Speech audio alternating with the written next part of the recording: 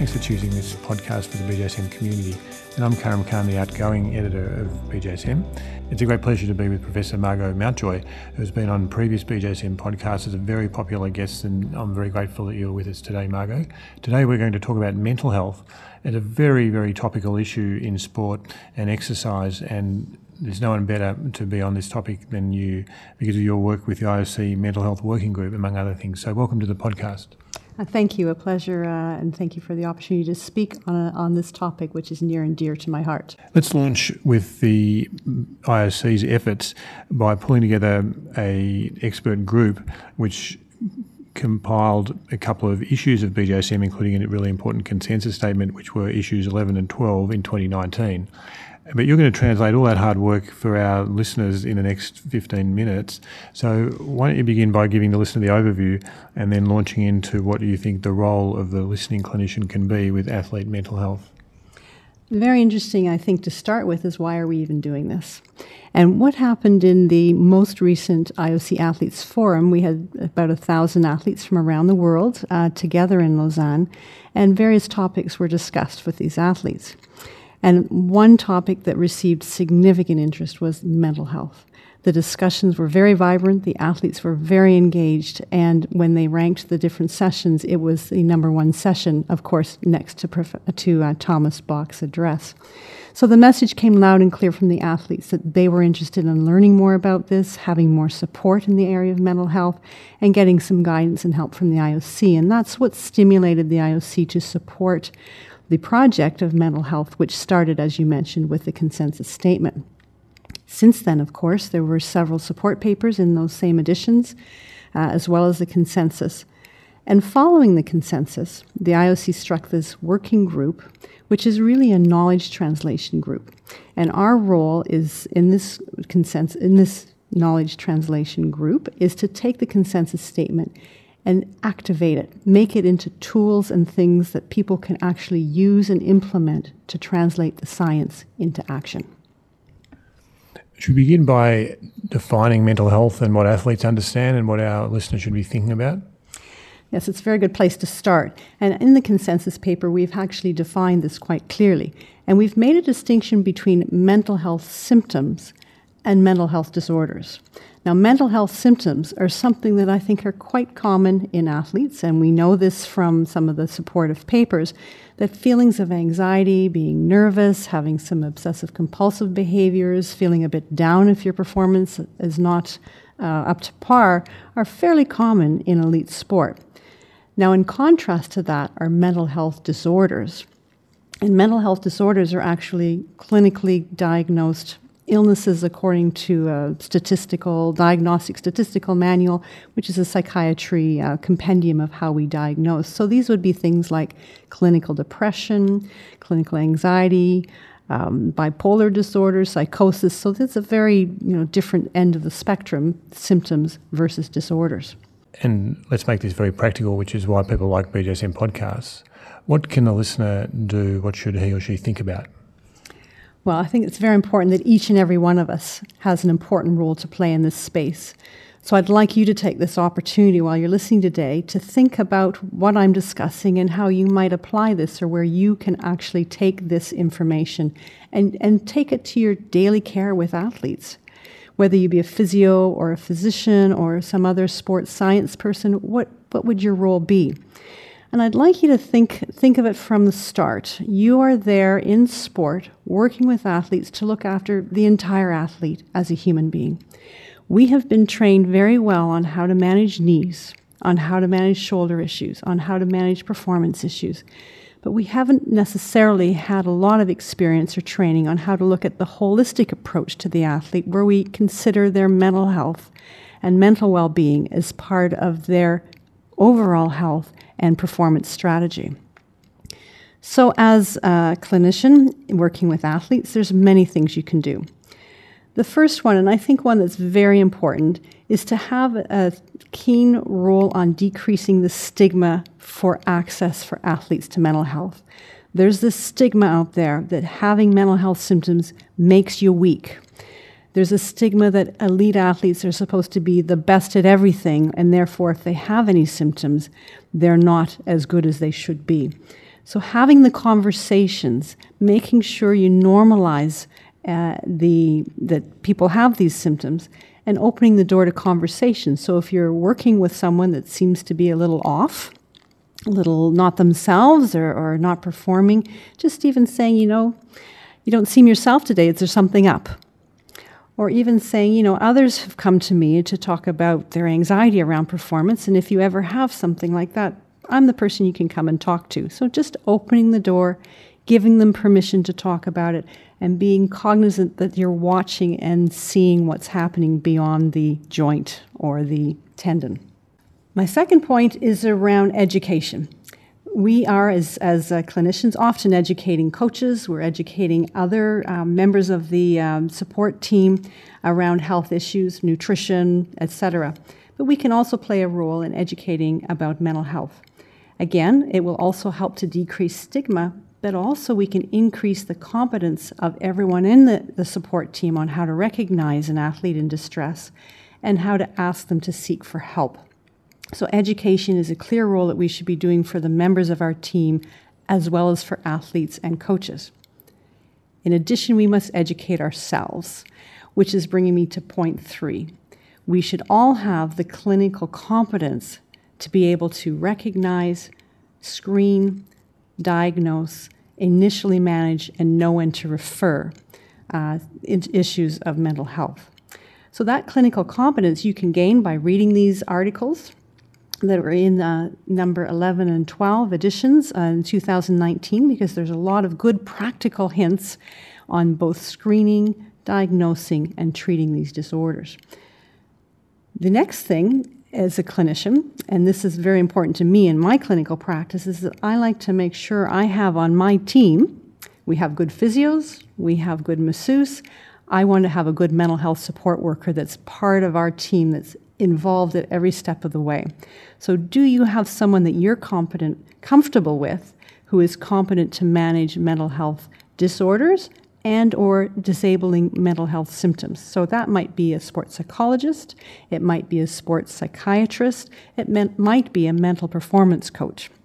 So who is on your support team that you can call when you need that kind of help? Now the question is, when do you need that kind of help?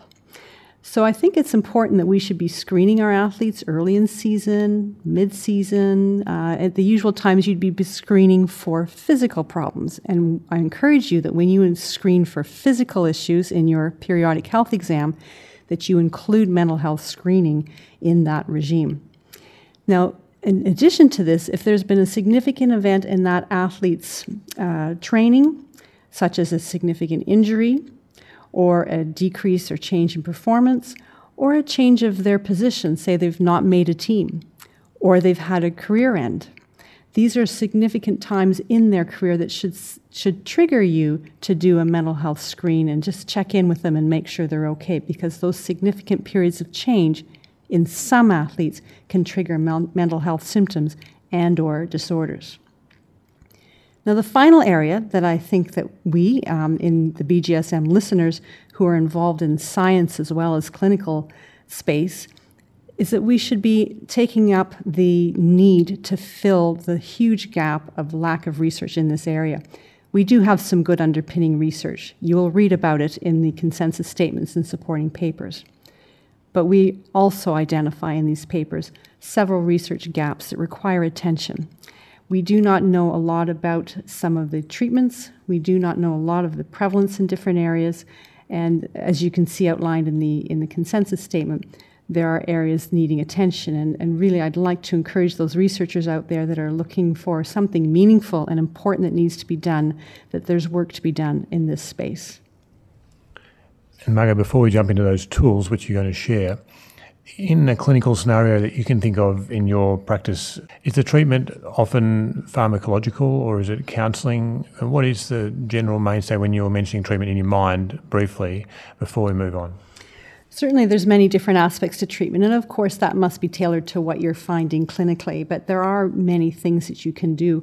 And some of them are brief psychotherapy, some of them are initial pharmacotherapy, and certainly in the more complex situations where either there's diagnostic uncertainty, clinical competence, where you've got comorbidities, or you've got difficult resistant non-responders to treatment, that's when I call my favorite sports psychiatrist for help, because that's beyond my capacity, clinical capacity as a sport medicine physician, primary care sport medicine, to handle. So having that expertise of someone who's an expert in mental health is very helpful.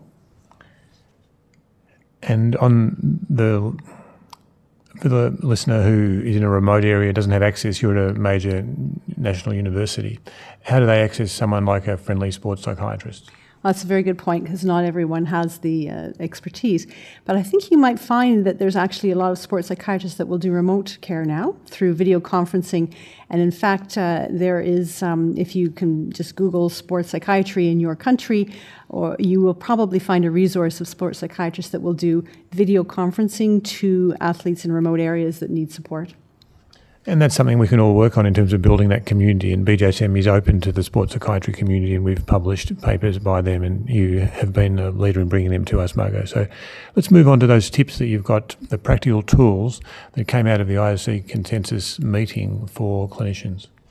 Yes, there are several tools that this knowledge translation group are working on, and you can find some of them at the Olympic website called Athlete 365. This is a free website. You do have to log in, but there are several tools for athletes here, athletes and coaches. And I think this is, for me, a very useful tool because it addresses the stigma and the education. They're very athlete-friendly. There's athletes that are speaking in them, and the messaging is very clear and very appropriate. Another good tool is the NC2A program. They have a large mental health program, and it's all accessible online as well. And this is a nice resource for folks to access. And finally, I'd like you to watch this space, because our group that's with the IOC Mental Health Support Group is actually developing some new tools that we will be publishing in the BJSM and online on Olympic.org for you to use free of charge. So stay tuned. More to come as we get our work accomplished. Of course, your previous podcasts were about harassment and abuse, and that's not distant from what you're talking about today. It certainly isn't distant. In fact, that was really my role on the IOC Mental Health Working Group, was to bring in the harassment and abuse piece. And I encourage every one of you, when you're working with athletes that are presenting with either anxiety, depression, substance abuse issues, sleep disturbance, or eating disorders, whatever they're presenting with, please, in your thorough history, when you're going through your history, clinical history with that athlete, of course you'll be asking about family history and et cetera, please don't forget to ask, have they ever experienced harassment and abuse in the course of sport or outside of sport? Because often harassment and abuse presents as mental health signs and symptoms and leading to mental health disorders. So please don't forget that in your complete history, to ask about that piece as perhaps a potential impetus for the mental health symptoms that you're seeing in the clinic. And with your vast experience, how do you ask that? It seems awkward for me to know how to ask. Yes, that's often what I hear from clinicians. I get it, it's important, but I don't know how to approach the topic. So just a little hint that I've used many times, and it has often worked, is to just say to the athlete, you know, I've seen others in this situation here with me that presents with a similar kind of symptoms, and you can list what symptoms they mention to you, that have told me that these symptoms stem from someone that's been hurting them or harming them in any way. And I just wondered if that's been your experience. Has anything happened within sport or outside of sport that's troubling you, that may be contributing to what your behaviors are or what you're feeling today? And sometimes that's just opening the door for them. It's giving them permission. It's also telling them that you're safe and okay to talk to. And you may follow that up by saying, you know, you can talk to me. It's confidential, what you're saying to me today, and I will help you. I can help you, and I will stop what's happening to make you feel better. And I've heard you mention this to me before, Margot, in a team context. You bring these things up in your pre-season conversations, in your education. It's not like you'd bring this up on day one of the injury. Correct. It's something that an ongoing dialogue really is the most important, and it's about relationship building. If that athlete does not have you or have a relationship with you, you're not likely going to hear from them. So having those conversations, having them regularly, leaving your door open for permission, and having your space in the clinic a safe space where confidentiality is maintained will go a long way. And in fact, we do know that victims of harassment abuse, it takes them often years to actually disclose. So having that long-term relationship and the ability for them to know that you're safe will pay off in the long run. Thank you so much, Margot, for that very candid and hugely practical insight for our BJSM listeners. Thanks for joining this BJSM podcast, and please share it with your friends if you like it. I hope you get the chance to have a physically active day.